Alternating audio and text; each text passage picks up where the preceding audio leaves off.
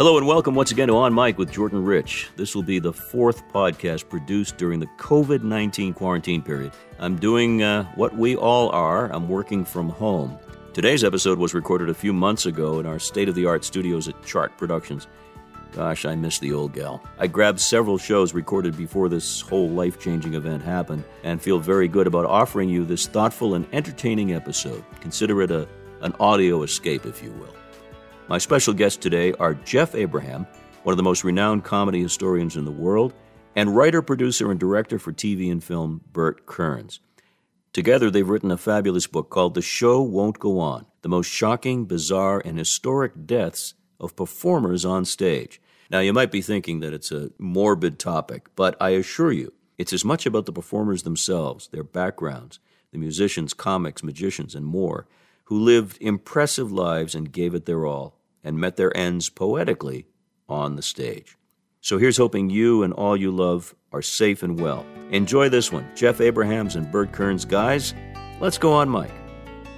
Gentlemen, it is an honor and a pleasure to have you. I love the book, first of all, and I've thought about this from time to time, but now you've put it all into one volume. Was there an inspirational moment that ticked off this idea? I have to give credit to Donald Trump. Okay. I'll bite. The reason is, 16 years ago, I went to see an Elvis impersonator at Trump 29 Casino outside of Palm Springs in the city of Coachella. And part of the show was a gentleman, you don't know his name, but you certainly know the voice. Ladies and gentlemen, Elvis has left the building. Thank you and good night.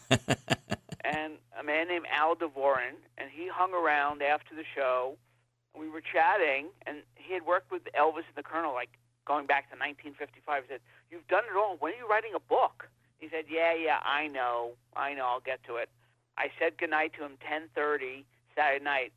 Sunday morning, 9:30, as he was leaving the hotel, he was killed in a car accident. And you just think about people's last performance and last show.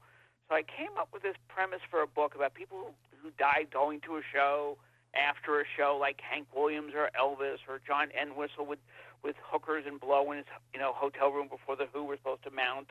And maybe a couple of people died on stage. And I came up with a pretty good title, The Show Won't Go On. And for 12 years, that's all I had written until the brilliant investigative journalist Bert Kearns said, "Shut up and let's do this."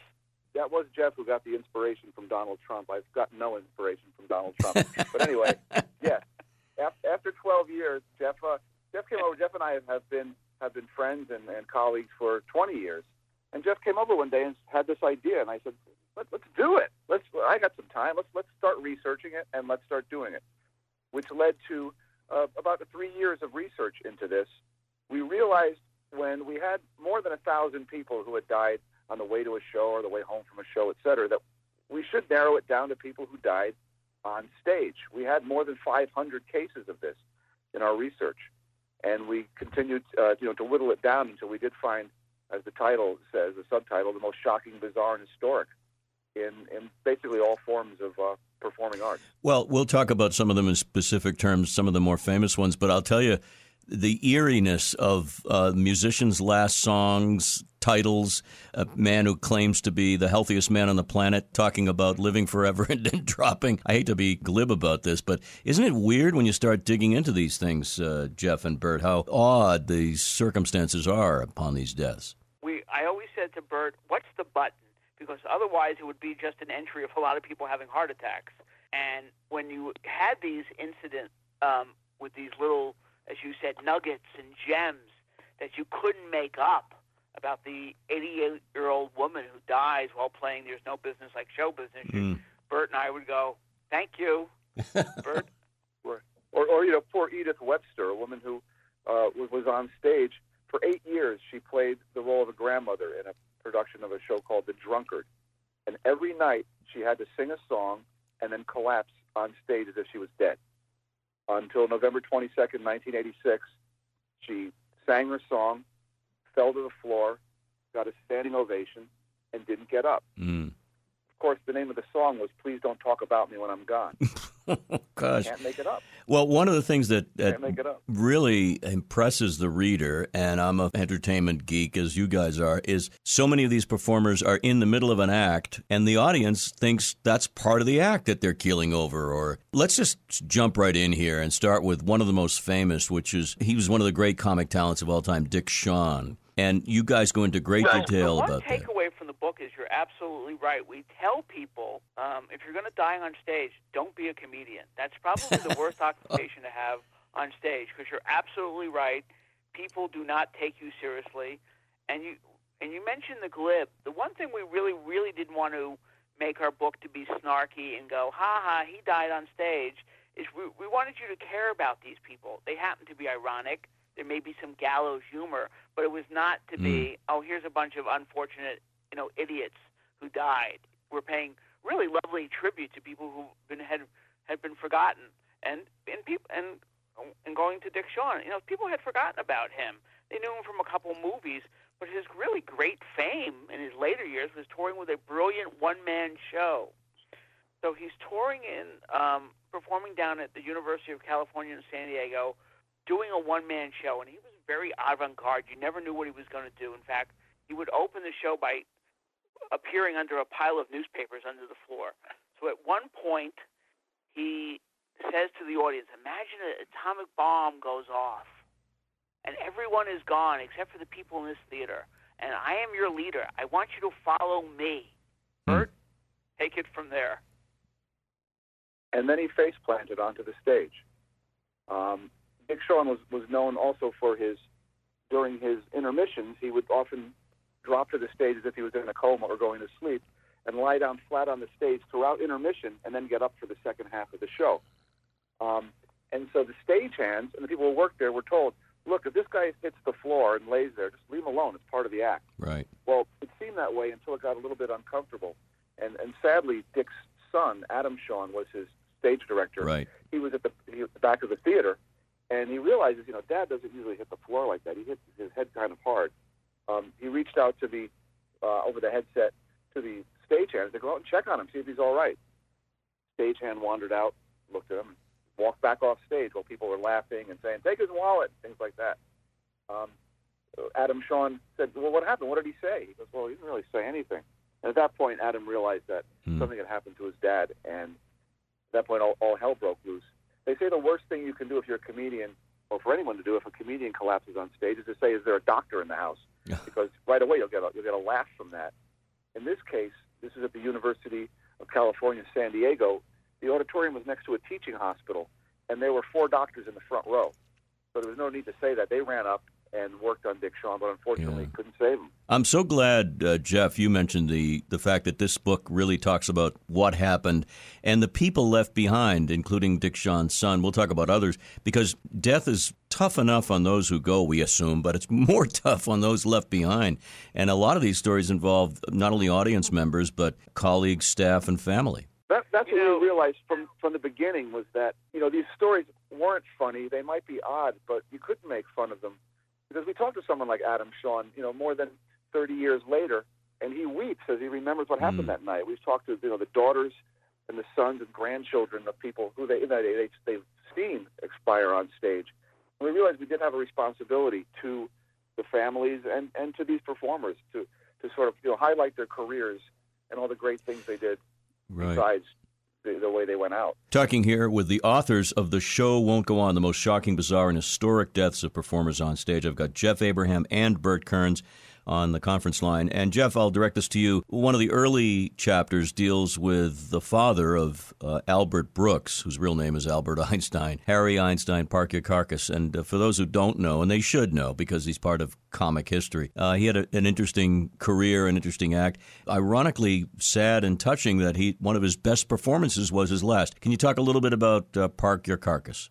In the 30s and 40s, he worked with Eddie Cantor doing a Greek dialect comic and known as Park Your Carcass, which was a big thing in radio.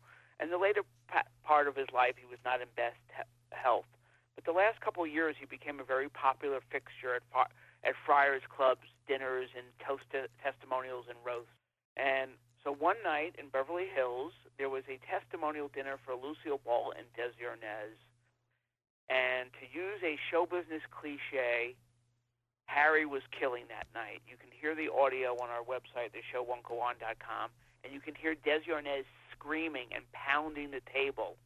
And Art Linkletter, who was the MC, says at the end of his performance, I don't know why this man is not working more often. And almost on cue, Harry's head went down and fell into the lap of Milton Berle, who was sitting next to him. And some people, including Albert Brooks, would say, what a way to go. My dad didn't die on the way to the show. He didn't die in mid-act. He took he got his last laugh, took a bow, and died. Now, if you talk to Albert's brother, who we just lost, Bob Einstein, Super Dave, or Marty Funkhauser, he would say to you, what did your mom do for a living? Oh, a housewife.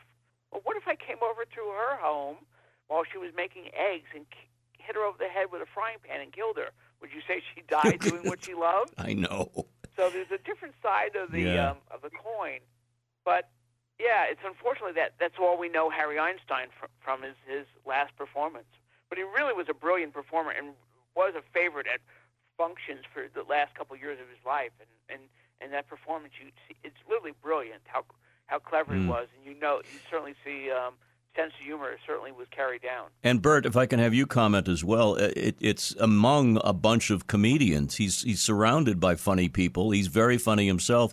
And I don't care how funny you are on the outside, it has to impact you. I mean, Milton Berle, for all the jokes we can make about Milton Berle, is the guy that he falls into. It's unbelievable.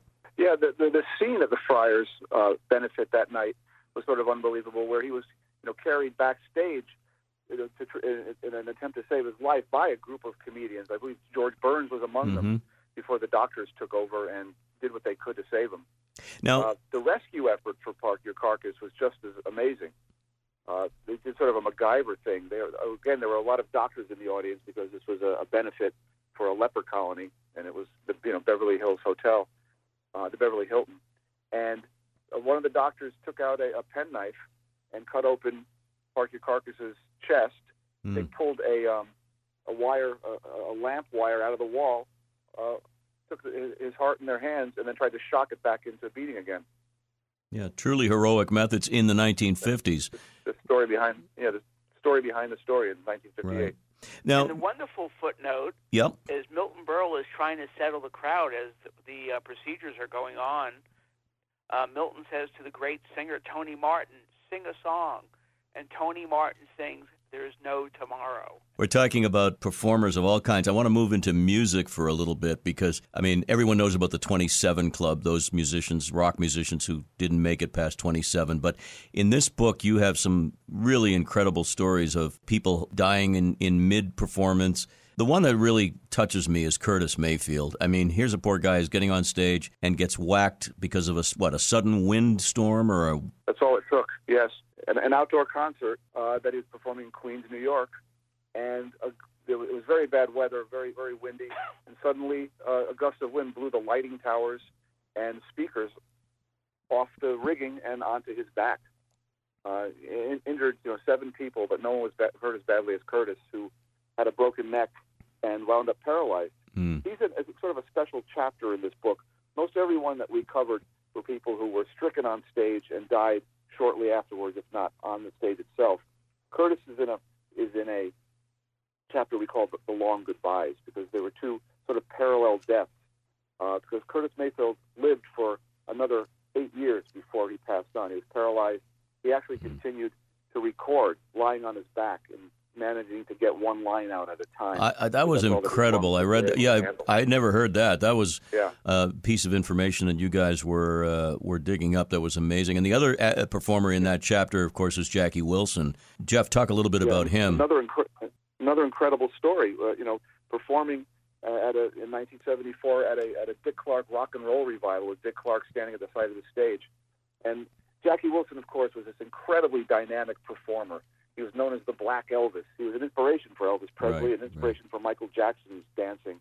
And he had the song Lonely Teardrops. And you talk about, not being able to make this up. He was at that point in the song where he's saying, my heart is crying, my heart, clutches his chest with a heart attack, falls over backwards, slams his head on the stage, and suffers a stroke. And he, too, lived in the twilight of a coma for the next 8 years before he passed on. Tremendous, inspirational stories. Maybe you guys said it, that knocking his head on the hard surface might have led to the stroke, actually, right? Yes, that's what they think probably happened, yeah. Right. Wow. We're talking about performers of all stripes. Let's get over to England, because odd things happen in England on TV anyway, and on BBC. But you've got several people of British ancestry who have had bizarre ends, including some on live TV. There's one in particular you guys want to talk about. Feel free. Tommy Cooper, who probably not that well known to Americans, but he is name checked in the John Lennon song "Give Peace a Chance." He was a comedy magician, very much like a magician we know here in America, the great Carl Ballantine, who was a comedian and actor who was on McHale's Navy. So he was a favorite on English television for years. He did a spoof of a magic act, and in the latter part of the years, after hard drinking and things like that, he was not in the best of health. He had previously had a heart attack. He was doing a live television show called Live from Her Majesty's Theater, which would be broadcast and seen by 12 million people. He's doing his act, and he would put on a cloak, and items would appear magically from underneath the cloak, but actually was someone from the stage that would keep on pushing larger and larger items. As the cloak went on, he started to tumble backwards. And again, like with most comedians, people thought, oh, he's doing a bit. But the people quickly realized, he's kind of old and he's not in the best health. That may not be part of the act.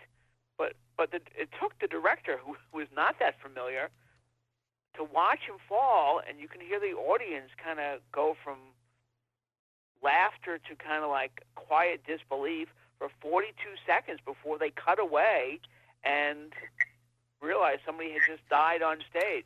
And that's only half of the story, Bert. Well, that's a story everyone knows when they cut the commercial, and that was the end of it.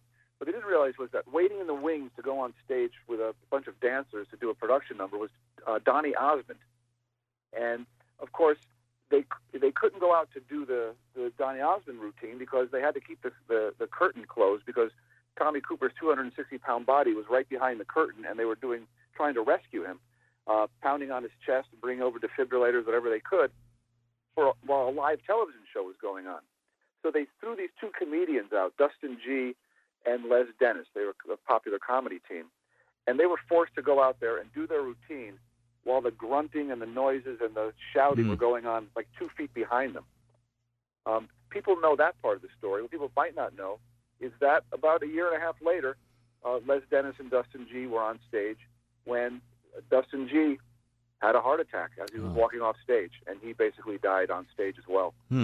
What's really touching, of course, and we talked about this earlier, is the fact that people in performance and entertainment and show business are ultimately people like the rest of us. And at one point, I read in one of your chapters, somebody said, no, the show's not going to go on. We've got to stop this. I was at a play once in Boston, Mac the Knife, I remember, and there was an incident in the audience where somebody passed out or something, and they stopped the show, and Eileen Heckert was directing, I believe. She came out, and she sort of corralled everybody into getting everything squared away, and then they continued the show. But the idea of just going on when somebody dies is just creepy. It's nice to see some of these people had the decency to take care of their own.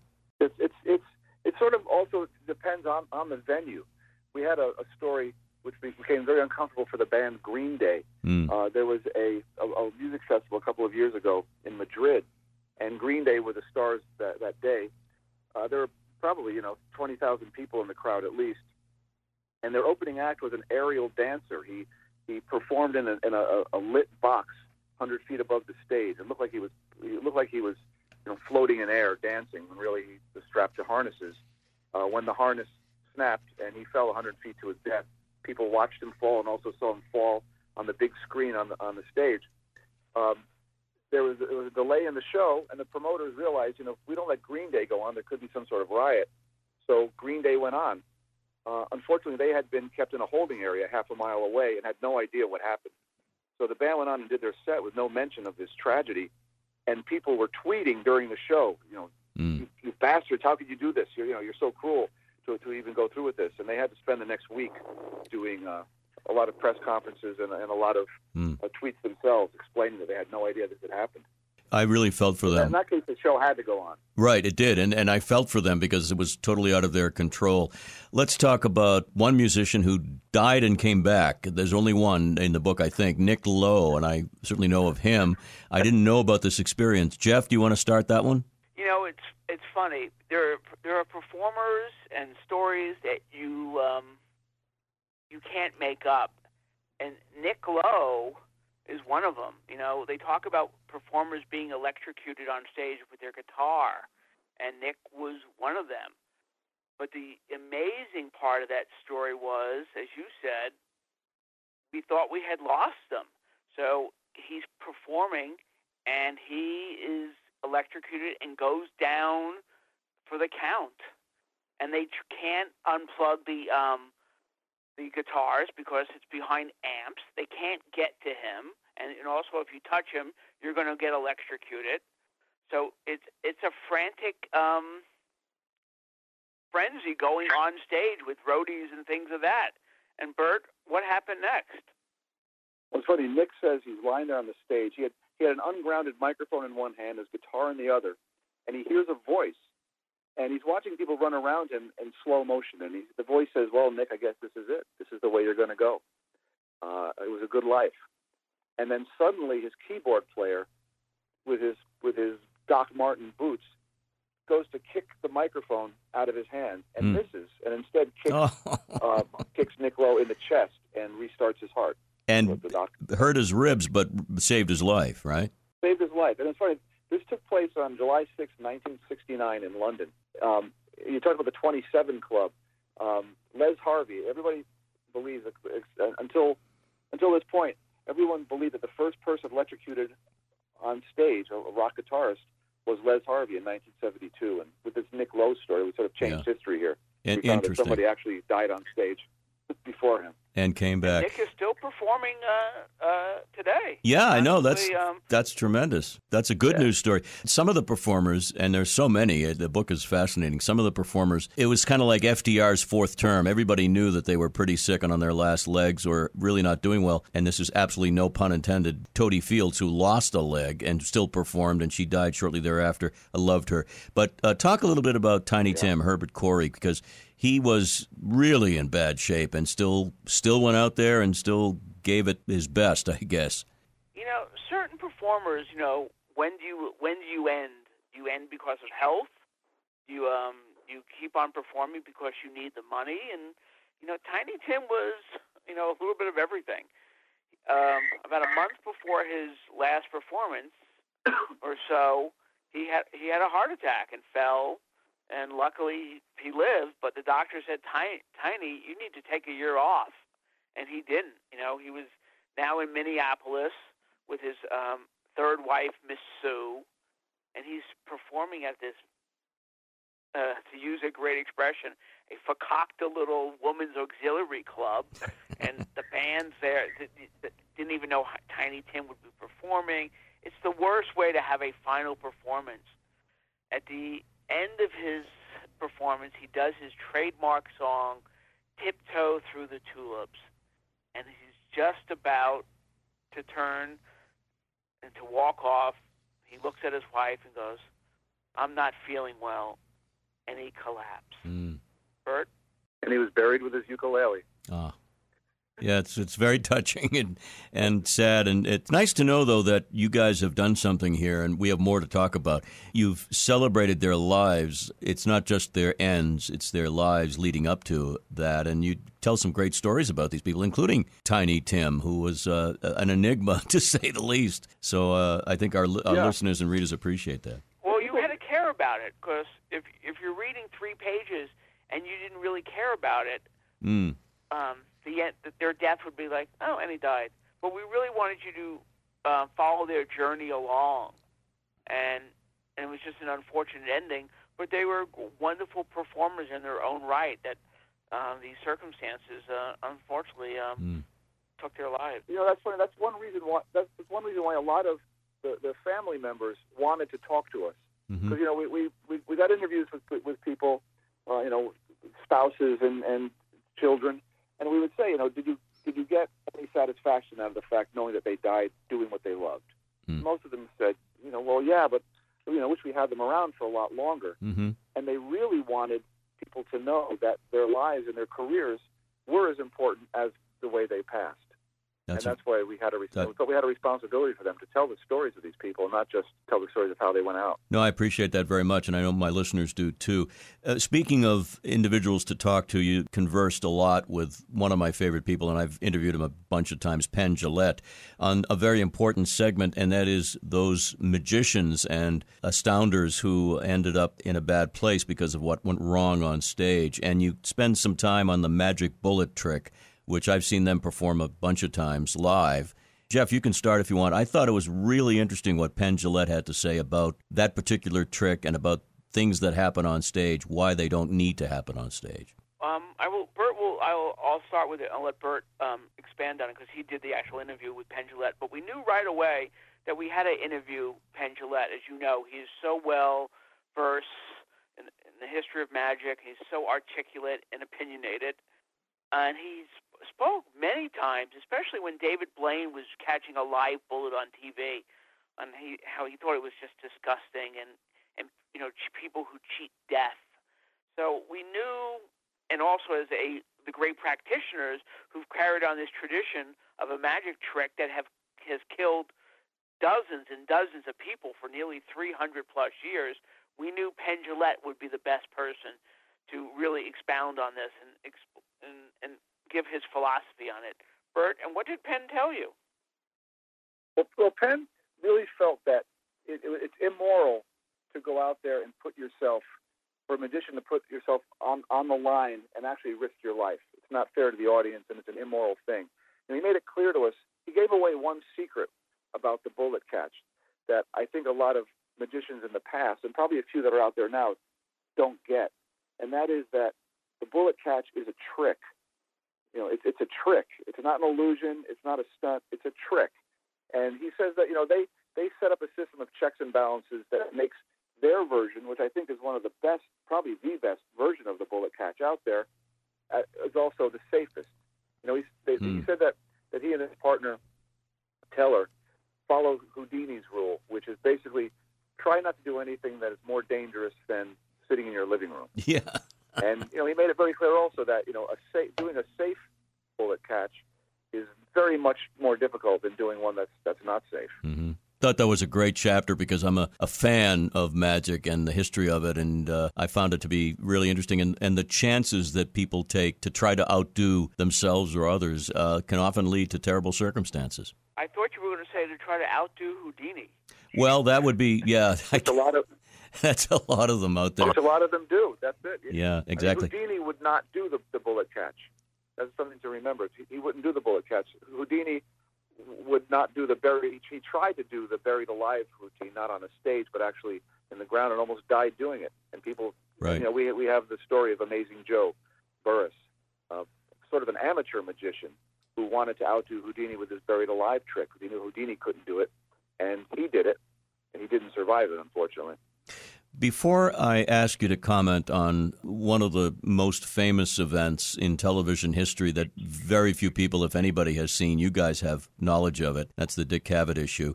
I have one incident that's not minor because it involved a human being. You probably both remember the show Combat from the 60s, right? This is not a Vic. Oh, yeah, Vic Morrow, right? Right, but this is not a Vic Morrow related story, although he also right, died. But that's the show, correct? Yeah, exactly. He also died in the midst of performing. No, Rick Jason was the actor's name, and he wrote a little book, and it was the late 90s, and he played the lieutenant. He was the grade above Sergeant Saunders. And I remember it was a Sunday night. I called him, and we had arranged for an interview the next day or the next week, the next weekend. And he was very chipper and very excited about doing the interview. Next day, I read in the paper he committed suicide. Really floored me because it's like, wow, I just talked to this guy, and he seemed very gung-ho and very nice, and who knows what was going on in his mind and heart. But these things affect you, I just want to relay that one story. Heard at the top of the show, meeting Al Dvorin and dying 12 hours after meeting him. and then with those eerie words. And also, that's one way we compiled the book. During the course of doing this book tour, we've heard from people who said, "Oh, I did a show and someone was in the green room and he had a heart attack," and stories like that. And then some people have heard stories and they get some facts mixed up. But yeah, no, stories like that have definitely helped our book and added to into our forthcoming sequel. That was also one of the problems writing this book, was that when we began, people kept dying on stage. Every time we thought we had it down, more people would die. We on our website, theshowwon'tgoon.com, we have a page where we've been keeping track since the book was published, and there were 25 people who died on stage in 2019. And so far, 2 people have died on stage this year in 2020. One of them made international headlines, a singer-songwriter named David Olney. Back in January, he was on stage. Oh, yes, country singer, yeah. Yeah. Older. 2 other performers, and he was sitting there. He was an older guy, 71, but he was sitting on the stool with his guitar. He had his nice hat on, and he was in the middle of a song and just said, "Sorry," and put his head down, and didn't fall off the stool, didn't let go of the guitar, and died on stage. You both describe the physical manifestation, if you will, of what happens when some of these people go. Some of them pass very quietly and almost with a sense of peace. They don't fall, and others, unfortunately, faceplant, and it's a terrible situation. Let's talk, though, about Dick Cavett, who's one of my favorite people on planet Earth, and I love him. I watch his shows now all the time in reruns.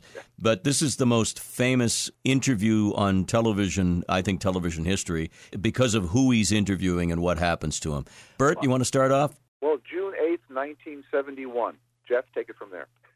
Okay. Well, it's funny we call it television history because this episode never aired on television. People to this day would come up to Dick Cavett and say, "The look on your face when that person died," and he would always say, "Were you in the audience?" Because the show never aired. But Dick has been talking about it since 1971. A very good friend of ours named Robert Beta works for Dick Cavett, and he said to us, "If you sell this book, I will allow you to watch this episode." So Bert and I are the first people, civilians/journalists, to watch this episode. I mean, you can really almost count the number of people who've seen this show on one hand. And there was J.I. Rodale, a health expert. Thank you for a wonderful button. As Dick Cavett said, the gods were very good to me that day. Yes. And he was charming. He was funny. He had written humor books before. And he was just great. And at one point, he stops himself and says, "Well, I don't want to waste all my stories." And Dick says, "Don't worry, we'll have you back." And they finish their segment. They move over one chair. They cut to a close-up. And the next guest is the journalist, Pete Hamill. Yes. And the next thing you hear, it sounds like a snore. And that's where an urban legend was always, where an urban legend occurred, that Dick Cavett said to Mr. Rodale, "Am I boring you?" Well, that never happened. I was going to say, in watching the video of this, you see how immediately Dick Cavett and Pete Hamill realized something was wrong. And though there were some titters from the audience, there was immediate shock and concern on their faces. And Dick Cavett told us this when we interviewed him in relation to this. He was about to say a line, "Is there a doctor in the house?" But he realized that if he said that, he'd get a laugh. So he stopped himself, and you can see him stop himself, and he says, "Get a doctor. Does anyone know, is there a doctor here?" Rather than, "Is there a doctor in the house?" That's And there was also an oxygen unit in the house, but unfortunately it was not working. But Mr. Rodale was gone in the chair. In the still photos, and Jeff, you're a comedy historian, there's a lot of Emil Sitka in him, if you know who that is, from the Three Stooges. or what's his name from The Day the Earth Stood Still, that kind of thing. Definitely. Right. And that's the first time these photos had been seen. We also had the option of we had his signed contract, his release, his after contract, which he had signed, an hour before taking the air. It didn't make the cut, but yeah, we were to give people Dick has put under lock and key. No one has seen this. Well, yeah, we were able to record the video, record the audio as well. So we were able to make an accurate transcript of what happened. Yeah. Again, we're going to thank Robert Bader for that. Bader, incidentally, is the director of the new documentary Ali and Cavett that's running on HBO. Oh, which is fabulous, by the way. For those who have not yet seen it, must watching, absolutely. Robert S. Bader. You guys aren't from Boston, but I am, so I'll tell you the story. When Ted Williams had his last at-bat, there were about 6,000 people at Fenway, and his last at-bat, he had a home run. But if you ask people today, there were about 6 million people there, or 8 million. You know, everybody was at that game. Same idea. We have one quick story. We have that. There was a comedian who you know from Car 54, Joey Ross. Oh, yes. Ooh, he was at the end of his life. Right. Who should not have been performing, but he was offered $100 to perform at the rec room at the local, rundown apartment building he was living in. He died in mid-performance, and when his now widow went to collect the money, they gave her $50. He goes, "What happened?" They go, He never finished the show, so you only get half. God. We spoke to more comedians said, "Oh yeah, I was with her that night. Yeah, I went with her, and she." All right, fine. Okay. Yeah. Well, you guys for like 11 people, and 15 people said we were there. You must have had a really great time interviewing a lot of people on this project, though. I would imagine. People were very forthcoming with us too. People wanted to talk about it, which was great. They wanted to talk about their loved ones. So there will be a sequel? Well, yes. It's funny when we started the book, we wound up with too much. I mean, we weren't going to do athletes or bullfighters or people who go into an arena or a ring knowing that death is in the cards. But we also covered Hollywood, actors who died on camera. Oh, Tyrone Power, people like that. Yeah. Tyrone Power, the story of John Ritter, and in order to keep the book, in a wieldy state, we've got a separate book we're doing on Hollywood. The Shoot Won't Go On. The Shoot Won't Go On. Perfect. For some, they might think it's a little on the morbid side, but it's real life, it's real activity, it's real history. And as a fan of all of these kinds of entertaining people, music, magicians, comedians, actors, I think it's fascinating. I think people love to learn more about the behind-the-scenes stories. So I give you both a lot of credit. We always made sure that wherever the bookstore has filed it went under entertainment history, and someone didn't put it, next in the humor section next to some book written by the AV Club. You know what I mean? Because it is really a history of show business. Well, it's called The Show Won't Go On. Make it a celebration. Indeed. And the website is theshowwon'tgoon.com. The most shocking, bizarre, and historic deaths of performers on stage. Jeff Abraham and Bert Kearns, thank you both, gentlemen, for not only an entertaining segment, but for doing the digging. I almost said doing the digging. That's a terrible thing to talk about. Doing the deep dive. Let's do it. Pun intended. Every pun intended with me. Thank you both very, very much. Truly our pleasure. Great to have connected with both Bert and Jeff a few months back. A fascinating topic. And again, you can find out more about the book at their website, theshowwon'tgoon.com. It's all one word. I want to thank you, as always, for listening. I want to thank Dan Tebow of Fast Twitch Media, my first officer and right-hand man, Ken Carberry, and all of my fellow podcasters out there. Keep doing what you're doing. We all need to stay in touch. I'm Jordan Rich saying, as always, be well, and especially now, so you can do some good. Take care.